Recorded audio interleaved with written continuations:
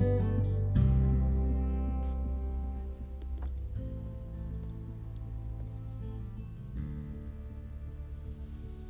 everybody, and welcome back to the Hawks Faith and Freedom podcast.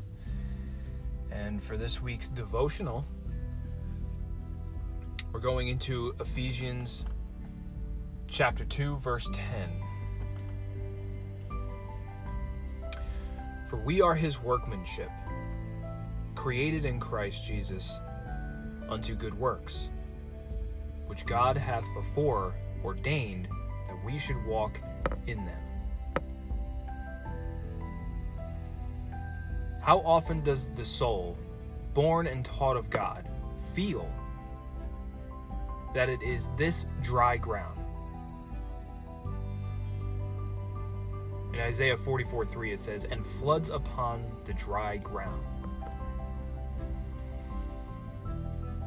It would gladly be fruitful in every good word and work.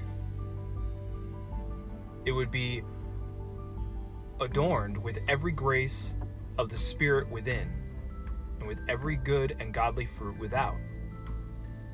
Let no one think that the child of God is careless or indifferent either as to inward or outward fruit. There is nothing too holy, too heavenly, too spiritual, or too gracious, which the child of grace would not desire inwardly to experience outwardly produce. But he feels that he cannot, by any exertion of his own produce, this fruitfulness after which he sighs. As well might a barren field convert itself into a fruitful garden without being tilled by human hand or without rain from the sky, as a soul that feels and knows its own barrenness, produce by its own exertions a crop of the fruits of righteousness.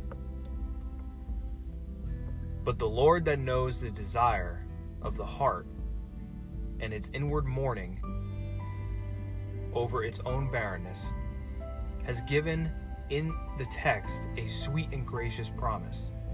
I will pour floods upon the dry ground. A partial shower would not be enough. The dry ground would soon absorb only a few drops of summer rain.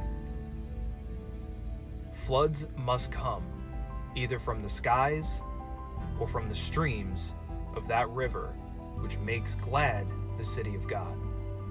To produce this mighty change, these floods are the promise poured into the soul.